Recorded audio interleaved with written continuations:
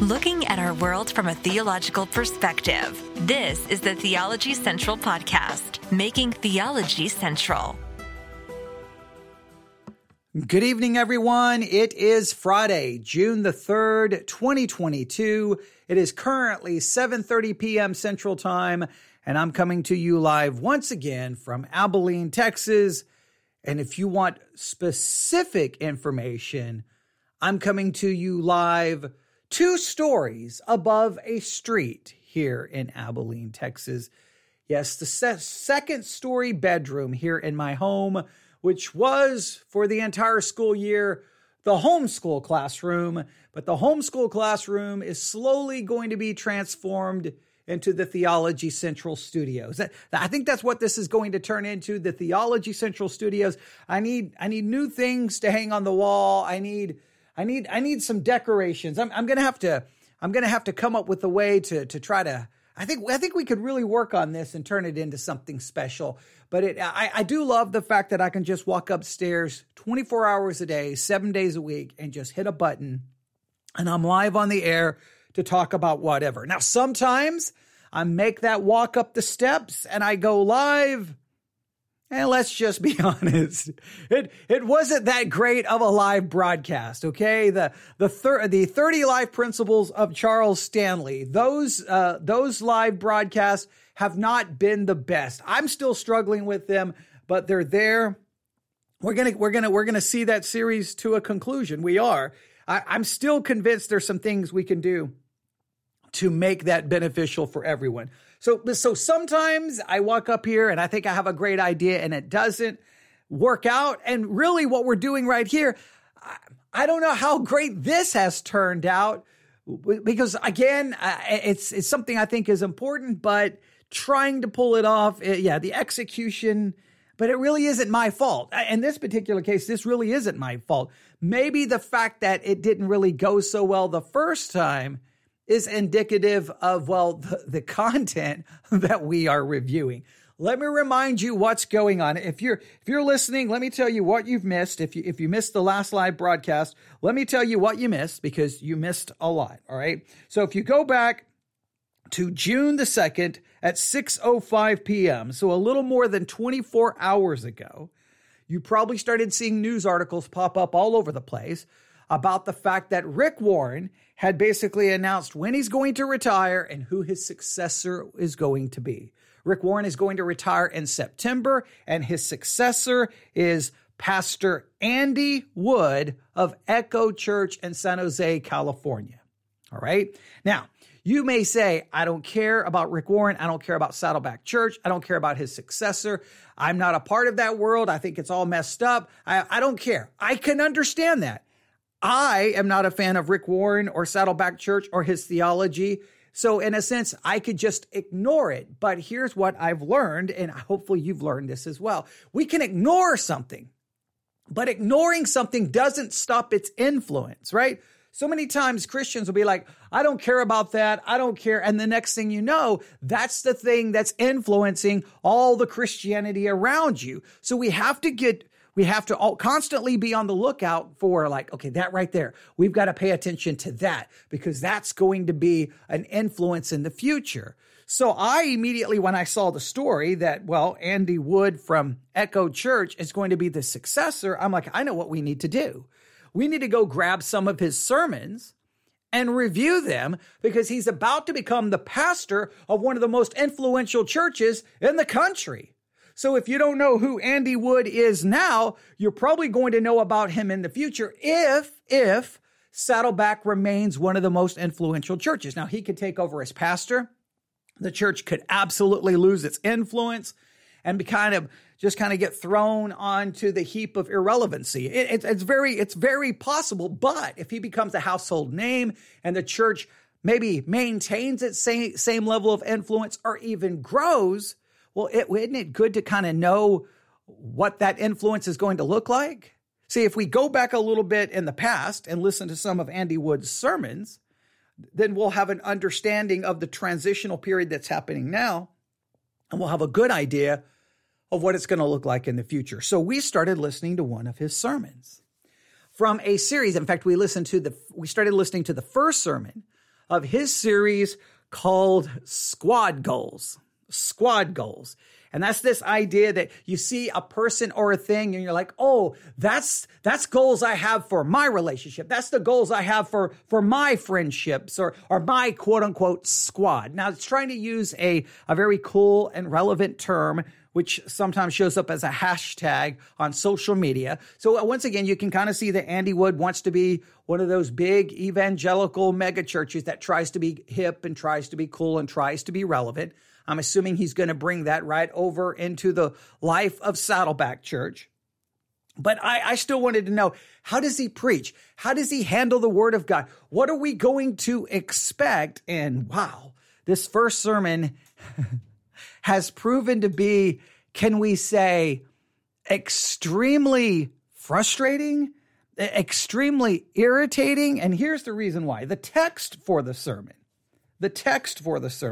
I'm going to grab my Bible right here, is Ephesians 4. And I don't even want to know if I can call this a text for the sermon. I don't know if I can even call this. I don't know if this sermon even has a text. To me, the text here is just for show. And I know that sounds mean, but that's what it looks like. But he quoted Ephesians chapter 4, starting in verse 11. And I quote Ephesians 4:11. And he himself gave some to be apostles, some prophets, some evangelists, some pastors and teachers, equipping the saints for the work of ministry to build up the body of Christ until we all reach unity in the faith and in the knowledge of God's Son, growing into maturity with a stature measured by Christ's fullness. Now, he's taken that and he's really tried, every once in a while he would talk about the church. He doesn't really expound or exegete the text in any way, shape, or form. He does try to offer a little context that this is Paul writing to the church at Ephesus, writing to believers at Ephesus, and he tries to explain in his mind why he thinks like that we're called into relationships, because these relationships is how we grow, and you basically need relationships or you cannot grow. And it appears that he was saying you cannot grow spiritually. Now, he then, and sometimes they would kind of be looking at this like maybe how it would work in a church, but then he would go off to really more personal relationships, marriage, friends. And he didn't really do much with Ephesians, which was really frustrating. So we reviewed up to 20 something minutes into the sermon. I've backed it up to the 18 minute and 8 second mark so that we can kind of pick up the context here. And we're just going to try to finish this up. So I think this is what we can say about his preaching. By no means is it exegetical. By no means is he expounding the text. It's not expository in any way, shape, or form. And again, expository doesn't mean you just have to go verse by verse through a book. Just when you pick Ephesians 4, you can, even if you're just going to say, here's the text, we're not going to work through the entire book. Well, at least expound that text.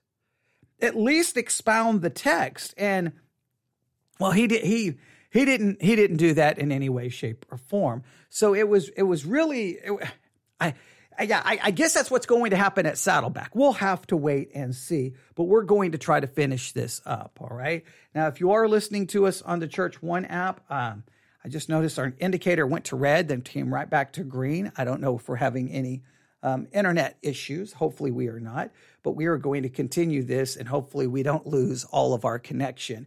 If for some reason you do lose access to it, please note this, it will be uploaded. If everything works out and we don't lose internet, I will upload it as soon as I can. The only reason I'm mentioning this right now, I don't know if you could hear, about 2 minutes ago, literally I heard this loud explosion, almost like a transformer blew. I don't know what it was. It sounded like bad. So I thought we were going to lose power. But it appears that we still have internet. So I'm going to press on, and if everything gets ruined, but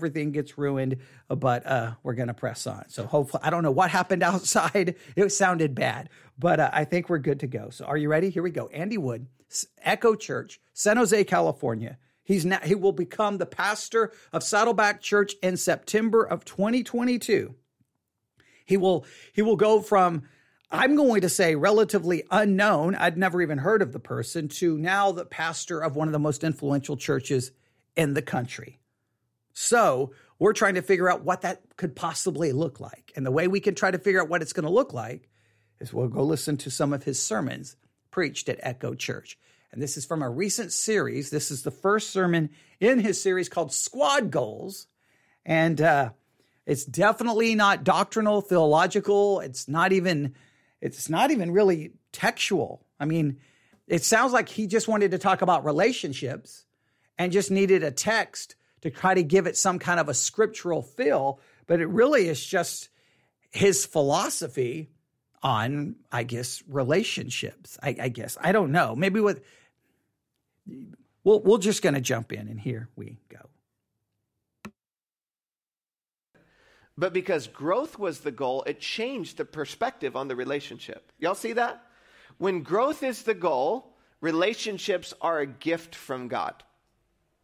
Every relationship in your life can be a relationship that God uses to grow you.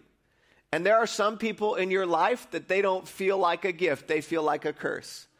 But when growth is the goal, every relationship in your life can become a gift from God. All right, so this is kind of a major premise he is putting forth. If your expectation in relationships is, my expectation for this relationship is that I'm going to grow spiritually.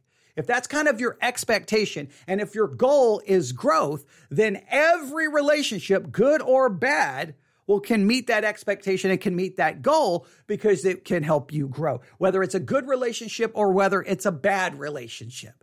Now, you may say, well, that's great relationship advice. It is. I'm still just a little perplexed in exactly how that fits in to Ephesians 4, but okay. It's one of those things. It's like he really, I mean, in some ways it would have just been better. You know what, guys? I'm just going to share some thoughts about relationships and my philosophy. And I do believe it's spiritual, but I'm not just going to artificially try to grab a text of scripture and try to connect it to it when it doesn't really connect. It just sometimes I think the church is like, hey, you've got to give a scripture because it's a sermon, but if you're really not going to preach the text, then just preach your philosophy. I mean, why pretend? But okay, it is an interesting concept that, hey, all relationships can be used by God to help you grow. I think we can see that, right? I mean, I think if you think about it, every relationship, every circumstance, whether good or bad, everything can be used to help us grow spiritually, a lot depending on how we respond to it. I think that's a concept. I think instead of going with Ephesians 4, couldn't you go more with the idea that God works all things according to his purpose and his will, right? Couldn't you kind of go with the idea that God is sovereign and according to his sovereign and divine purpose, that he purpose and works all things according to his will, so that even the good and bad in our life can be used by God for his glory? And it's more about his glory, right? Is every relationship a chance for God to be glorified, or is it a chance for us to grow? I mean, there's a lot of different ways we could discuss this and have very deep theological discussions, but he has a very singular focus. He's already got his topic, and he doesn't seem to be worried about letting any, I don't know. It's just really weird because it's just so loosely handling the text. But maybe in these last part of the sermon, he's going to just blow us away with his exposition, and he's going to really go in. I don't know. We'll have to wait and see. So there are different types of relationships that God will put us in. God will put us in some relationships where people will make a deposit into our lives.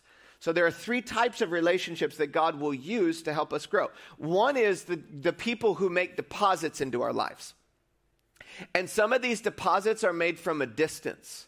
What I mean by this is when I look back over the course of my life, there are some people I've never met who've helped me grow. There are some people that actually have never been alive at the same time as me, but they've helped me grow. And that's an interesting thing. These people you've never met, they're dead, but you refer to that as a relationship. It's just a weird, like, hey, I have a relation because I've got a book here by Charles Spurgeon. This is a relationship. I guess you could define it that way. But again, what does this have to do with Ephesians 4? What is, it's just more kind of a spiritual philosophy you have. All right. But okay. So some relationships, they put deposits in your life. They deposit something in your life and okay. Let's continue. And they've written books, or I've heard about their story, and their life was a deposit into my life. And then there are other people that I've heard teach, or maybe they are alive and I've read their book and they helped me grow through a deposit. And then there are other people that are making direct deposits. It's like when you have a direct deposit into your bank account from work, that direct deposit is constantly helping you grow. It could be somebody that is mentoring you. It's somebody that you're in an accountability relationship with.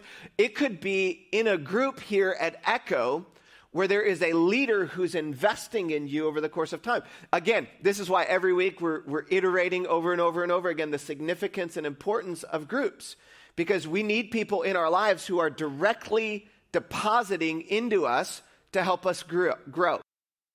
Okay, and we talked about this in the last and part 1 of our review. Small groups, small groups, small groups. It's the never-ending battle cry of large evangelical megachurch types, multi-campus churches. Small groups, small groups. I won't go back through my never-ending frustration with some of those concepts, but we will continue. And if I'm not in a group, if I'm not in relationships with people, I'll be frustrated with my church because I'll be like, well, the church is not helping me grow. And then if I'm not in a group, it's like, well, I'm not doing the thing that the church has to help me grow.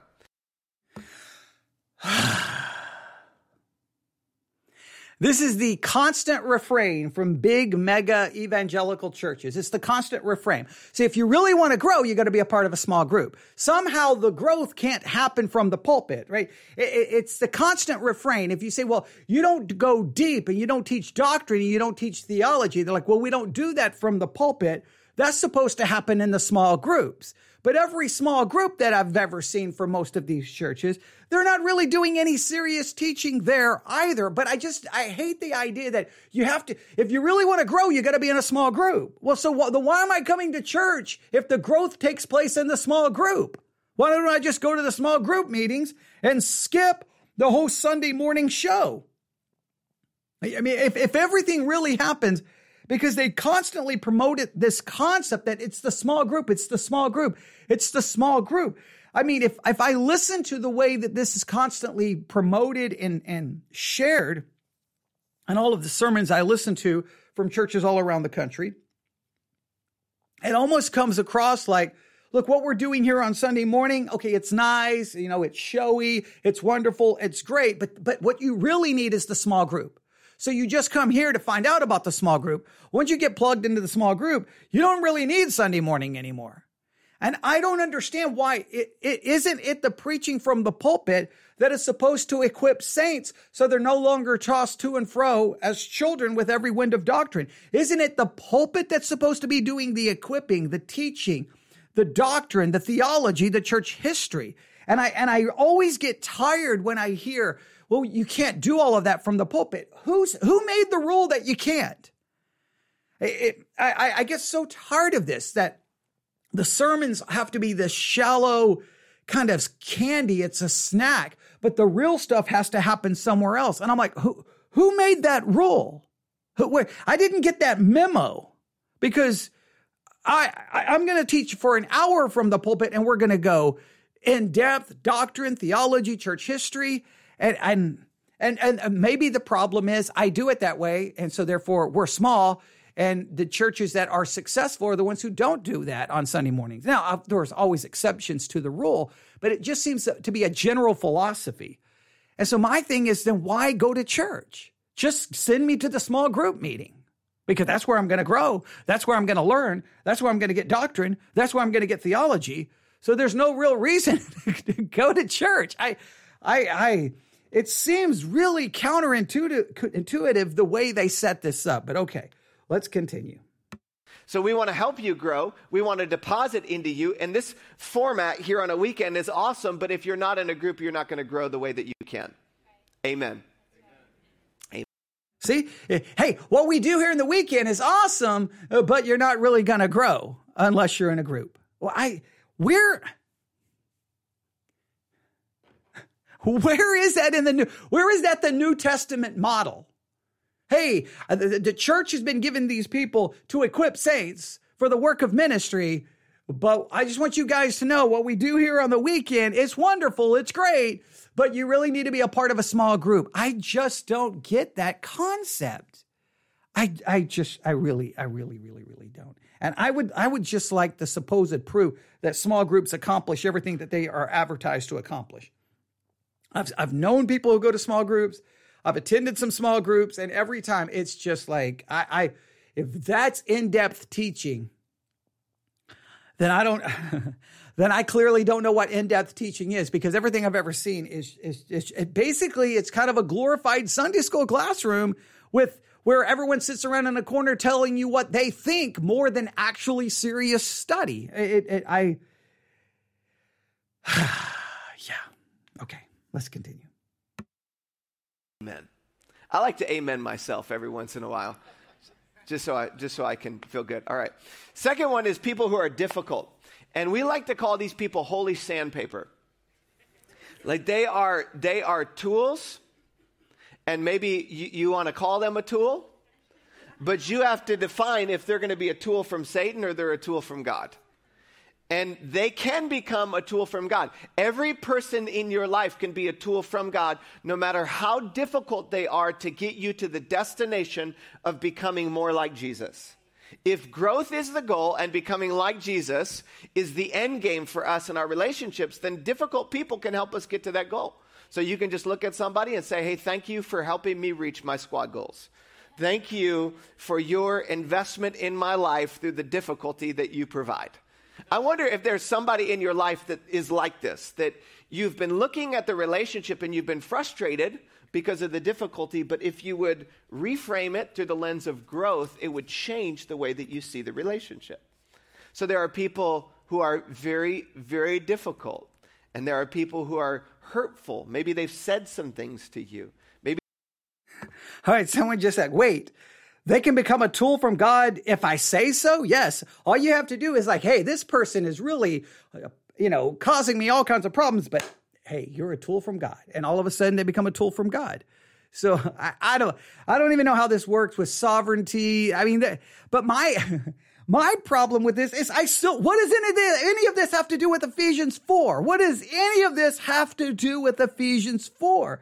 So literally the Ephesians 4 text was it's camouflage. It's to make you think you're studying the Bible. We are studying the philosophy of relationship as taught by Andy Wood. This is a sermon of the philosophy of Andy Wood in regards to relationships, where somehow he doesn't really get into God's divine providence, God's sovereignty, that someone can either be a tool of Satan or a tool of God. Well, wait a minute. If Satan is using the person, God gave Satan the ability to use that person. So would it still be God I don't know. We can't ask too many questions, right? Because we can only ask deep theological questions during the small group meeting. All right. We're not listening to the small group meeting, right? The small group is where you get really deep about doctrine and theology. This is their, Sunday service. It's not circus service, right? I know I'm being very negative, but I get very frustrated because there's a million questions I have here. So wait a minute. So, because if Satan is using the person and God is allowing Satan to use that person, then isn't Satan and that person ultimately a tool of God because God uses everything for his purpose and his glory? Because in the case of Job, right? In the case of Job, Satan was there, but God was the one orchestrating everything. So, oh man. This stuff just drives me crazy. I would not be able to survive in these kinds of churches. I would just end up, what's wrong with that person? I'd be laying in the fetal position, sucking my thumb, going, mommy, get me out of here. Get me away from the bad people. Okay, that's a little bit of hyperbole. But this would just drive me crazy. I'm like, What does this have to do with Ephesians 4? And what are you talking about? Like, are we going to talk about the doctrinal theological implications of what you're saying? Hey, man, I got this person in my life who I think they were a tool of Satan, but you know what? I realized that I was looking at it the wrong way, and now they're a tool of God. Okay, so they changed teams all of a sudden just because I don't know how any of this works. I don't know if they know how any of this works. It just seems like they have psychology of relationships, and they just need to add some spiritual language to it so it sounds Christian. That sounds like what they're doing. And look, it's okay to say, hey, today we're going to talk about some of my philosophies about relationship, and we're just that's what we're going to talk about. Just say that. But this is supposedly I'm learning something about Ephesians 4 here. I don't have a clue what I'm learning about Ephesians 4. There's somebody that's wounded you from your past, and it doesn't excuse the wound to actually let God use that wound to help us grow. God can take every relationship in our life and he can leverage it to bring us to the destination that he has for us. Jesus, he can or he does. God can is very different than he does. He can, but the determinant factor of what he can or cannot do is my response. That seems to be the philosophy. Hey, God can use this as a tool for your spiritual benefit, but it all depends on how you respond to it. So that's different than God will. It's that God can do it, but I'm the one who determines what he can and cannot do. You see, that raises lots of questions about God's divine providence. I mean, this gets back to major theological issues, but you cannot have these theological questions because it's not small group. Use Judas to accomplish the purpose that the Heavenly Father had set out for him. So God can use any relationship in your life. The third one is that these are people who are dedicated to us. God intentionally places people in our lives that help us in difficult times, that stand with us. And maybe they're not the person that tells you the truth or gives a deposit, but they're just there to support and encourage you. This is why God places children into families. This is why children who are not in families should be adopted and brought into families, because there's something about the family infrastructure that helps us grow. The enemy is active trying to destroy families in our generation, because he knows if he can get children, if he can get families divided, people won't grow the way that God intends for them to grow. So if a family is divided, you can't grow. Wow. Man, I should have just given up when I became a Christian. I mean, there was no way I was going to grow spiritually because my family was an ultimate train wreck. It put the dysfunction in dysfunction. I mean, it was abusive, insanity, crazy beatings, horrible things that took place. So there was no way for me to grow spiritually. I mean, like that. Hey, if you're in a family that's broken, you can't grow spiritually. What? Time out. How can you say that? Yes, if you're in a good family environment spiritually, it may obviously make your spiritual growth helpful, but you can't, Look, some people can't just change the family unit they're a part of. Hey, if you're in a bad family unit, I'm sorry, you just can't grow. I bet you can overcome that if you join the small group of Echo Church. Yeah, okay. If I join the small group, that will cancel out the negative impact my broken family. I still don't know any of this has to do with Ephesians 4, but I just don't like being told you can't grow spiritually if you're in a broken family, because I had significant spiritual growth during that time. Because wait a minute, I thought your previous point was that even if you're in a relationship that's very negative and bad, it can help you grow. Well, if you're in a broken family that's divided, can't that be used to help you grow? Now you're saying if you're in a broken family, you can't grow. But I thought you said if you're in a bad relationship, it helps you grow. So can we keep it consistent? Does it help you or does it hinder you? Because if you're in a bad relationship and it helps you grow, the epitome of a bad relationship is when you're in a totally dysfunctional, broken family. Wouldn't that really help me grow? Wouldn't that really, that's more than sandpaper. That's a hammer. Like, wouldn't that really help me? Like, I don't know. Okay, yes. Plus, you have to tell God he can use it for your better. Otherwise, Satan will use it. That's true. So I got to make sure I tell God, hey, God, hey, this relationship right here. Hey, you can use this one. You can use this one. Okay, I don't even understand anymore what is going on. And remember, this is supposedly Ephesians 4, ladies and gentlemen. This is supposedly Ephesians 4. And remember, this man is about to become the pastor of one of the most influential churches in the United States of America.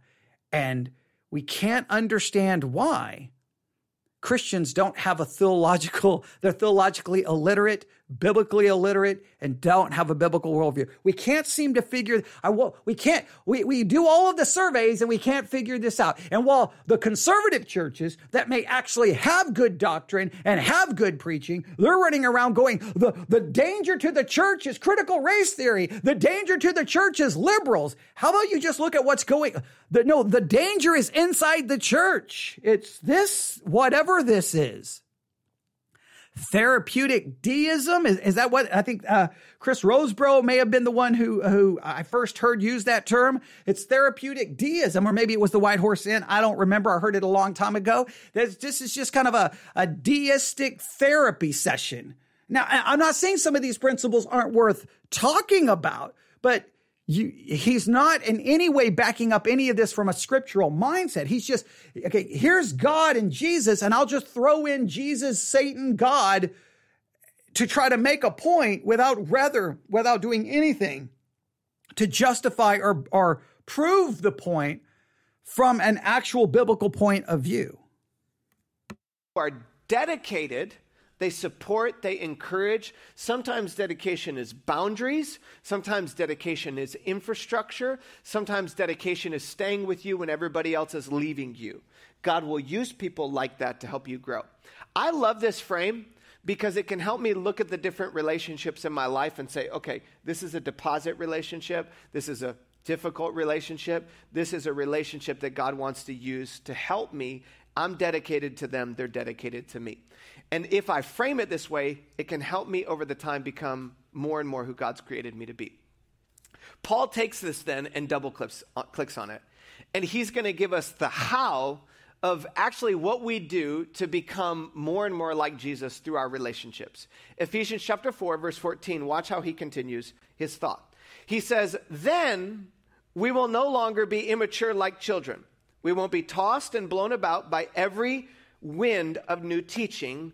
We will not be influenced when people try to trick us with lies so clever they sound like truth. Now, notice back to what we talked about earlier. There are two images that Paul uses in this particular passage. The first one is the image of a child. And he says that there are some people, they are not childlike, they are childish. And there's a difference. There's a difference between childlike and childish.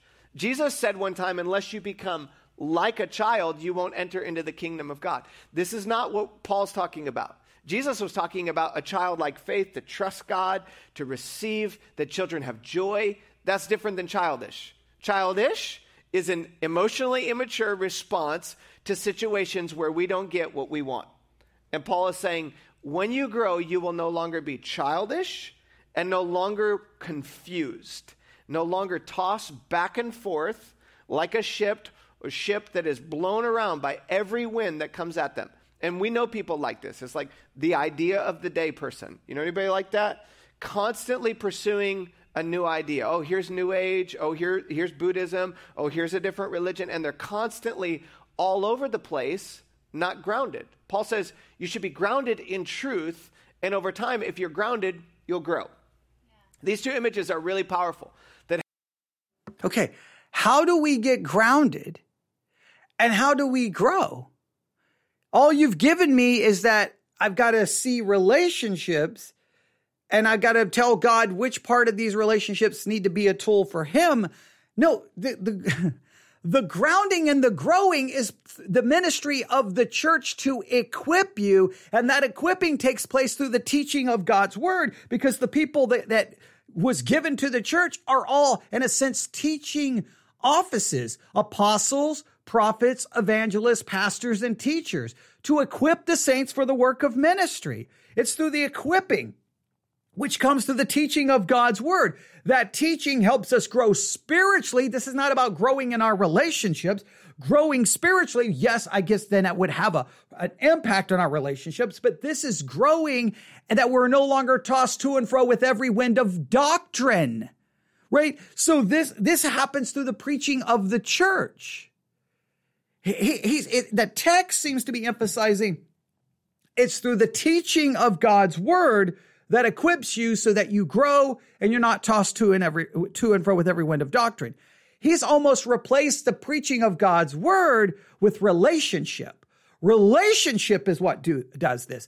Not God's word, it's relationship. He's literally replaced God's word with relationship, and relationship is now the effectual thing that helps you not be tossed to and fro with every wind of doctrine, and how you will not, you will leave your immaturity behind. It's not the word of God, it's relationship. This is so very subtle. He's literally replaced the word of God with relationship is the key to growth. Not the teaching of God's word, but relationship. I don't know if you've caught this, and maybe you think I'm wrong, and that's okay. You can correct me, but that's what I feel has happened here. Help us understand, what does it mean to become the person that God wants me to be? Now, Paul is going to continue and get even more practical to help us understand how we do this and what this looks like. He says, instead, what we will do, we will speak the truth in love, growing in every way to become more like Jesus, who is the head of his body, the church. Let me read that line one more time. All minds engaged right here, all hearts engaged. This is important. This is the ultimate formula that God gives to us to grow in community. He says this: instead, we will speak the truth. We're not going to be immature. We're not going to be blown around by every wind that comes at us, by every news article that we read, by everything that we see on social media. We're going to be people who are planted. Instead, what we are going to do is we are going to speak the truth in love, and we will grow as a result of that more and more like Jesus, who's the head of his body, the church. He makes the whole body fit together perfectly. As each part does its own special work, it helps the other part grow. Notice that? As we all do our work and we're connected to each other, we're helping each other mature over the course of time, so that the whole body is healthy, growing, and full of love. So that the whole body is healthy, it's maturing, and there is a kindness about the community. That's what Paul says is the goal, is that we would help each other grow. And you know that this is working when there's health, when there's multiplication, when there's growth, and there's love. You can tell if a church is healthy based upon the community. You can walk into a room of people and you can feel if there's love, there's anger, there's selfishness, there's judgment. There are people that are pouring out their lives for one another. And you know what's interesting about this is oftentimes we as a church, if you're new here, you probably never have heard any of this, but we'll get like a criticism like, oh, Echo just has so many people who are new to following Jesus and are just immature in their faith.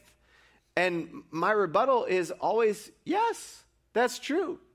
You know if a family is mature, how? It's not just by getting old. You know if a family is mature if there are babies that are being born. And the sign of maturity is multiplication. And what Paul is saying is that the body, the local church, should be multiplying. It should be growing in information, wisdom, and knowledge. And there should be people who are at all different places in their journey of faith spiritually. People who are new to faith and people who are longtime followers of Jesus. And the formula, the way that we do this, and I want you to write this down. God has a formula for growth. This is God's formula. This is how it works. It's number one, truth, plus love, two, plus time, it leads to transformation. It's truth plus love plus time leads to transformation. If you take any one of these ingredients out of the equation, you have very big problems. Without truth, without love, without time. See, oftentimes we want to grow rapidly. We're like, well, I want it to happen overnight. And have you ever had this happen where you go to the gym and you're like lifting weights and you look in the mirror the next day, you're like, no results. And you start saving money and you're like trying to shave off the debt and you look and it's like, no results. It doesn't happen fast enough. And what can happen for us is we can start to make progress in an area, but because it's not quick enough, we stop doing the thing that we need to do to move in the direction that God wants us to go. So there has to be a component of time. Sometimes the best way to know if you're making progress is not to look last week. The best way to know if you're making progress is to look a year or 2, 5, 10 years ago, to look how far you've come. Somebody today needs to hear that. Like, you've come really far. When you look at where you were 20 years ago, you're not the same woman you were. You're not the same man that you were. God is changing you over the course of time. And he's doing it with truth and love. So if we subtract either of these from the equation, there's a big problem. And oftentimes we have a tendency as humans to err one or the other direction. Some of us are more truth. Some of us are more love. And if you take either out, there's problems. Truth without love actually makes a person unkind. And I'm naturally, I don't know if you could guess this about me, I am more naturally oriented towards truth. It's like I have had to learn over time that not everything true needs to be said. Because the person who loves truth but doesn't value love can say things like, I just say it like I see it. And you just want to say things back to them, right? It's like, thank you very much. You know, not every time somebody cuts you off in traffic do they need a finger. Like, probably never do they need a finger, right? Even though you think it, just because you think it doesn't mean that you say it. So I've had to learn over time, there are some key questions I should ask myself. When I think of something that might be true, I should ask the question, why am I saying this? Like, am I saying this because I just want to get it off my chest? You ever said that before? I had to get that off my chest. There never should be a motivation for saying it. It's like the question I want to ask is this helpful for the other human being on the other side of the table? So if it helps them, I want to say it. But if I'm just saying it for my own benefit so I feel better, then I need to think. And there are times where truth needs to be said, but there needs to be a pause between when I think it and when I say it. It's like sometimes, you ever do this where the truth people, where you think something and you pull out your phone and immediately you're texting and you're about to hit send and something internally says, don't send it. Or you write up an email. Anybody ever written a draft up that you didn't send out of curiosity? It stayed in the outbox, and thank God it stayed in the outbox, right?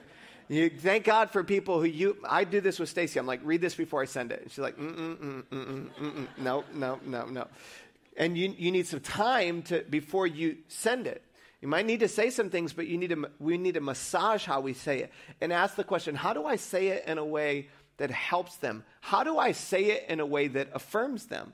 See, truth is not just negative truth. There's positive truth. There are times when we need to affirm the other person to say, I love you.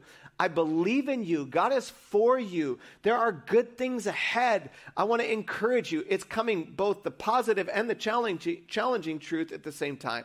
So if I look or you look at your communication and there's a lot of times where you're not kind with the communication, chances are you've not put love into the truth. Now there's another side of the equation, and that's love without truth. See, love without truth makes a person unstable. It's like all the time you never know what you're going to get or what direction they're going to take. And there are a lot of times where we have gotten confused. Listen, here is a part of the problem for us right now. We don't know what truth is anymore. And we have a very confused. Last week I talked about this in my message. I want to encourage you, if you weren't here, go back and listen to it. I said the biggest problem facing the message of Jesus or the church today is not the culture. The biggest problem is confused Christians. And one of the places where we are most confused is in our definition of truth. So we live in a culture where there is no longer absolute truth. Like in our minds, in our culture, it's like, well, your truth is your truth and my truth is my truth. But I want to encourage you today, there is one truth and God holds that truth. Even though I may not agree with God's truth, every time I disagree with God, I've learned God's right. Every time I have a different opinion than his truth is the one, in my experience, that is always won out. So I want to learn over time, what is God's truth? What does God say about my situation? What does God say about my relationships? I am under authority. If I'm in relationship with Jesus, I'm not under my own authority. I'm ultimately under his authority. And my authority that he's given to me has been commissioned, but I ultimately submit to Jesus. He's the one that is in charge. And his word, the scripture, this book right here is useful. It is useful to guide and direct. It is the authoritative word of God. So for those who follow Jesus, we are under submission. So many times we read the Bible and we're like, oh, I'm judging what the Bible says about my life. And so I look at the Bible through the lens of, well, I know I live in the 21st century. I'm mature. I've lived through all these generations and I've got this new perspective on the Bible. But in reality, I'm under this. So when I look at it, it's the one that tells me whether or not I'm right, not me telling it whether or not it's right. 2 Timothy chapter 3, verse 16. You can clap for that. You can clap. Now, he's making some interesting points, and some of these may be even very valid and strong points.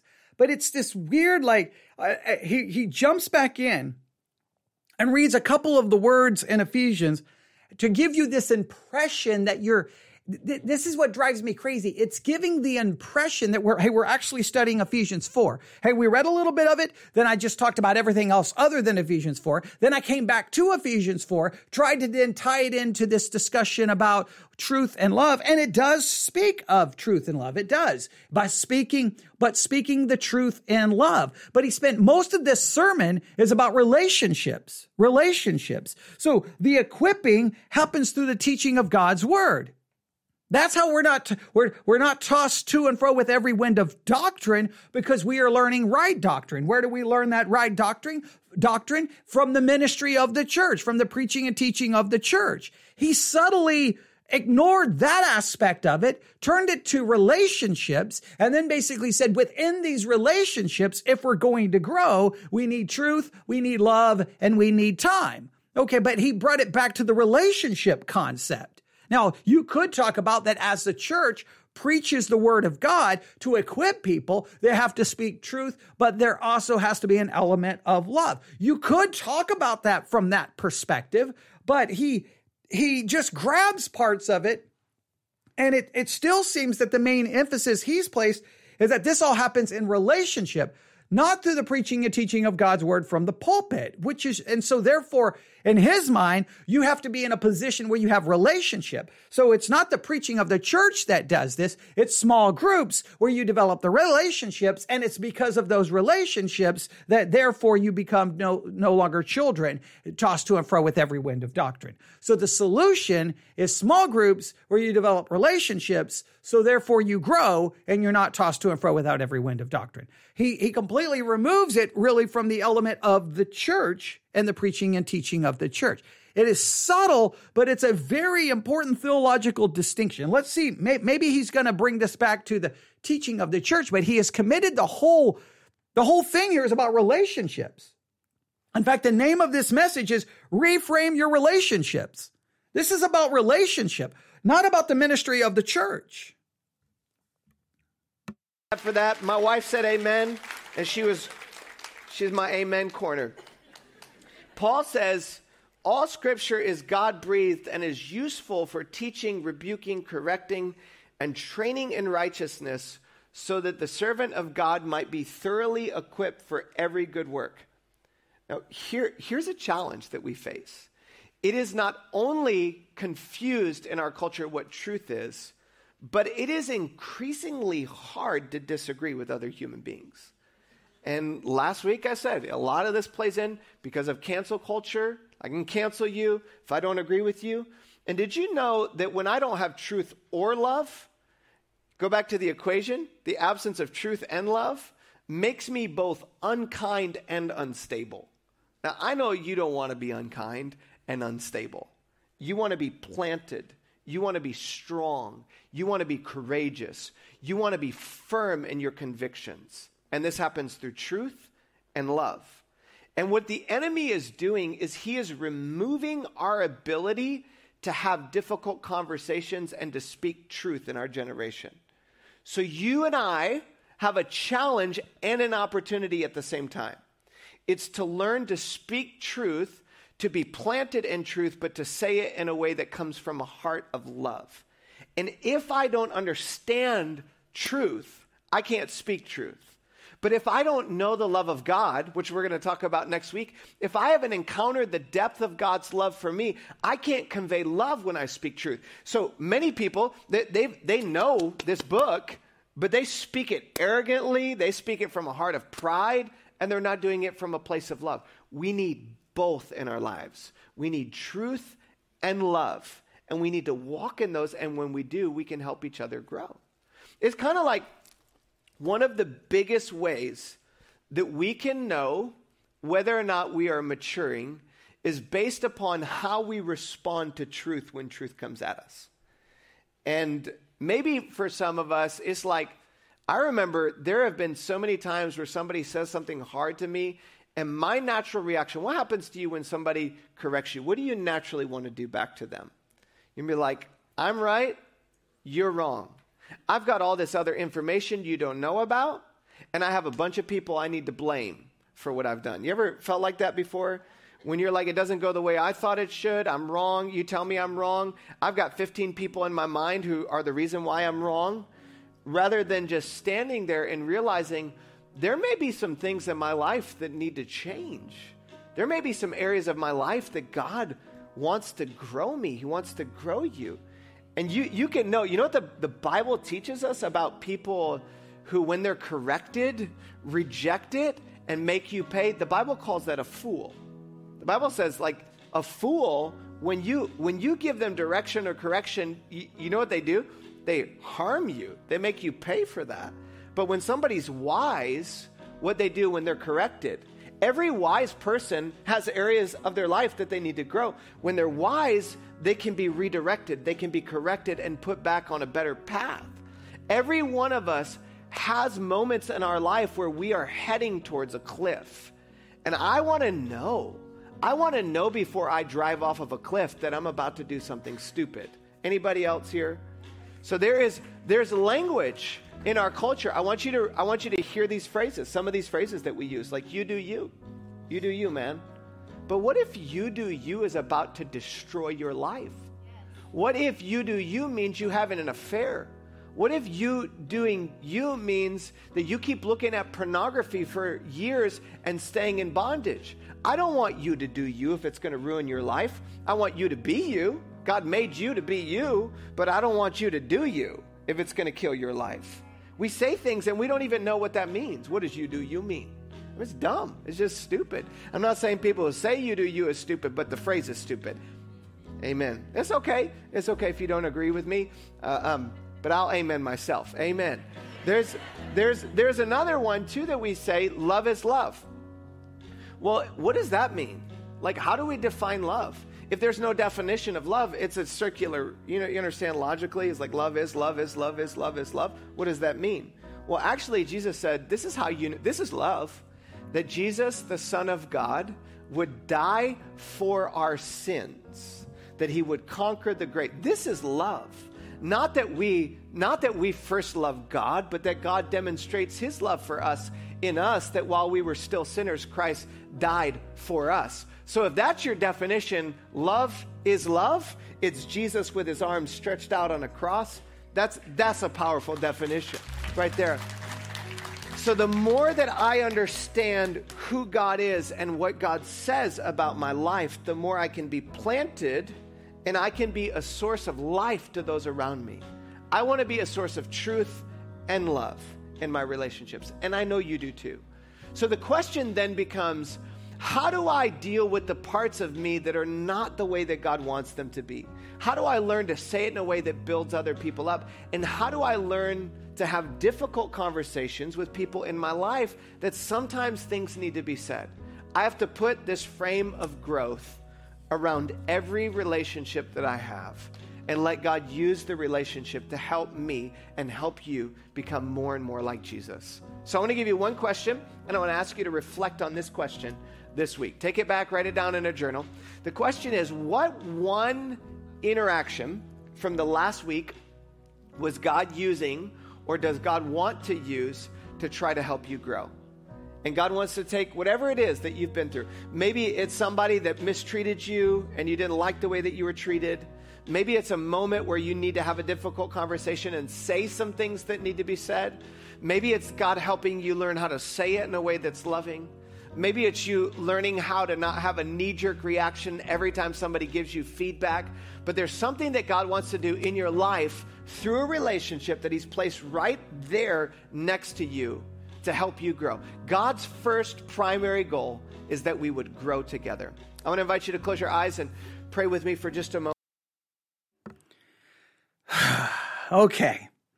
I let a lot of that play out without interrupting it because I'm very frustrated here. And this really summarizes a lot of my frustration with the big evangelical Christian complex. All right.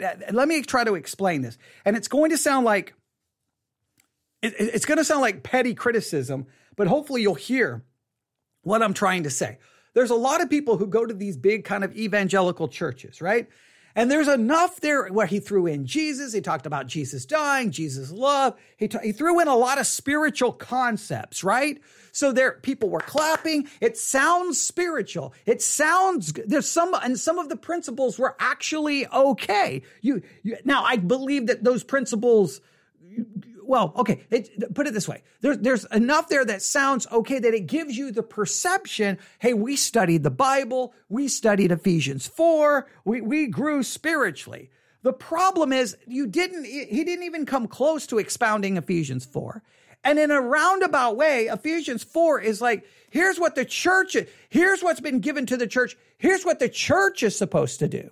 And he replaced what the church is supposed to do through the preaching of God's word. So really what God's word is supposed to do, the church is supposed to take God's word and preach it so that you grow and you're no longer tossed to and fro with every wind of doctrine, and that Christians are equipped to do the work of ministry. He kind of took a passage about what the church is supposed to be about, replace God's word and replace the church with you as an individual, and that this is supposed to take place in relationships.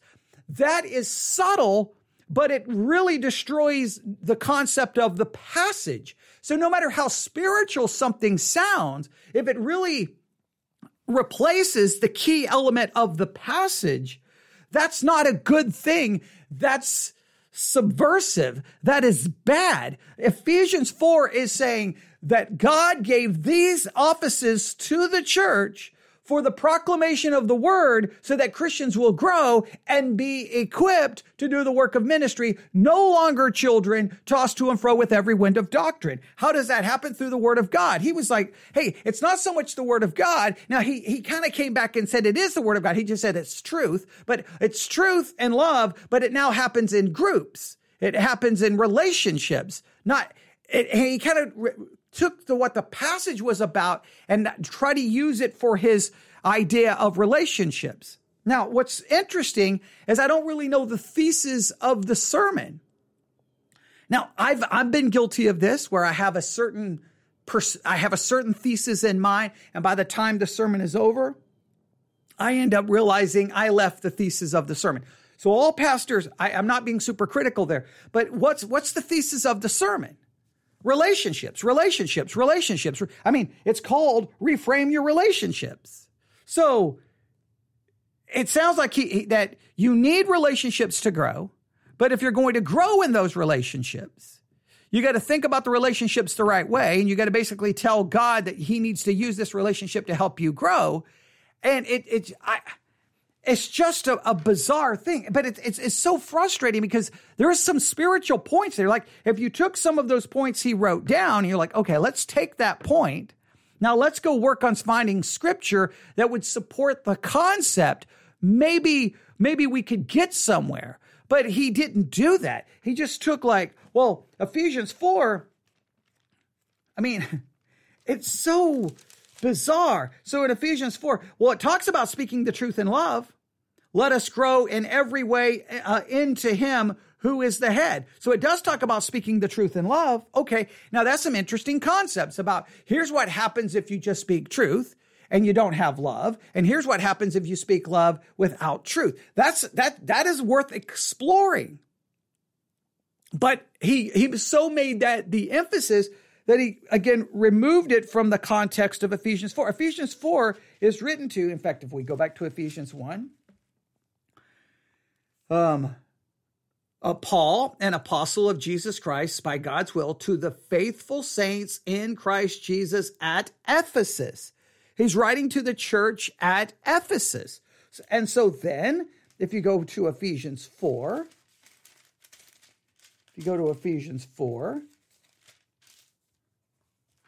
all right. And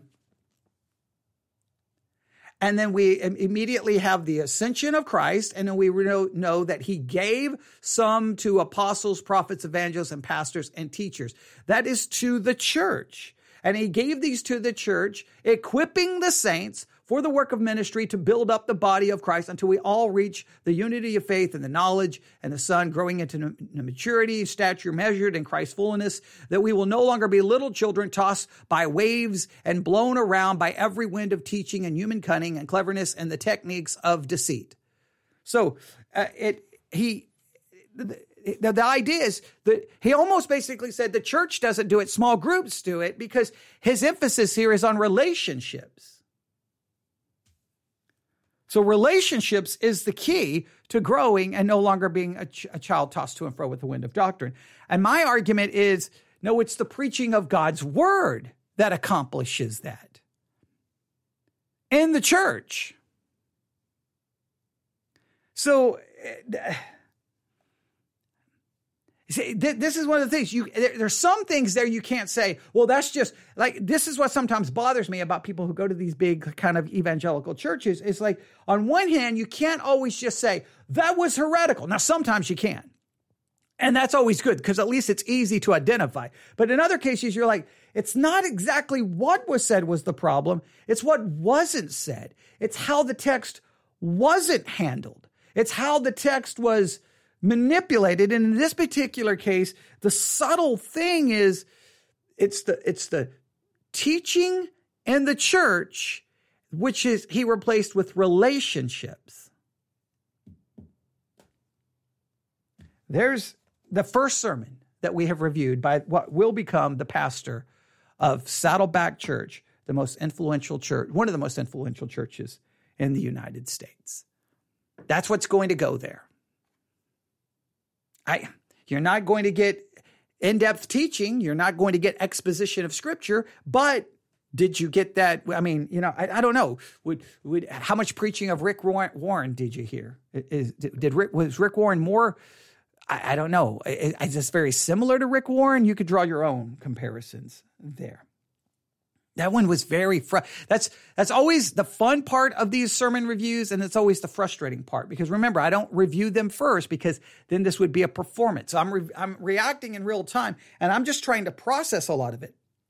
And there's so much there that it raises serious theological issues, like the whole providence of God, how God uses this, the whole apostle thing. I don't even know what in the world that was. And then what's the actual?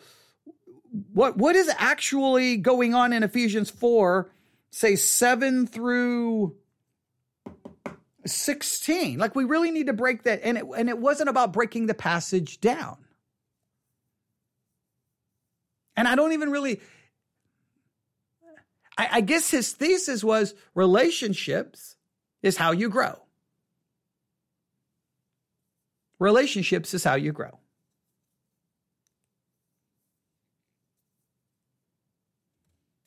You don't need the church. You need relationships. Now, you need the Echo Church small groups because there is where you develop relationships.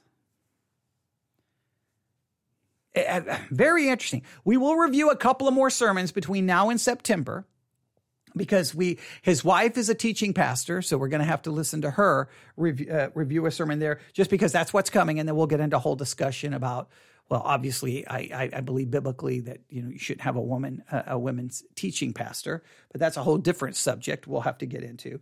But we're going to get an idea where Saddleback is headed. and then we'll see. But for now, I'm going to take a break. I'll probably be back here in a little bit. We'll try to do something else this evening and see if we can accomplish something before the day is over. But that one was a little frustrating. Yeah, there you go. There's nothing else I can say. I've just let you hear a sample from the past that gives you an idea where Saddleback is headed in the future. And then that could mean that kind of preaching and teaching, which there's nothing uncommon about that in the evangelical world. But that's where the church is headed, and we'll see what that means for the influence of evangelical Christianity moving forward. All right, I'll stop there. Thanks for listening. God bless.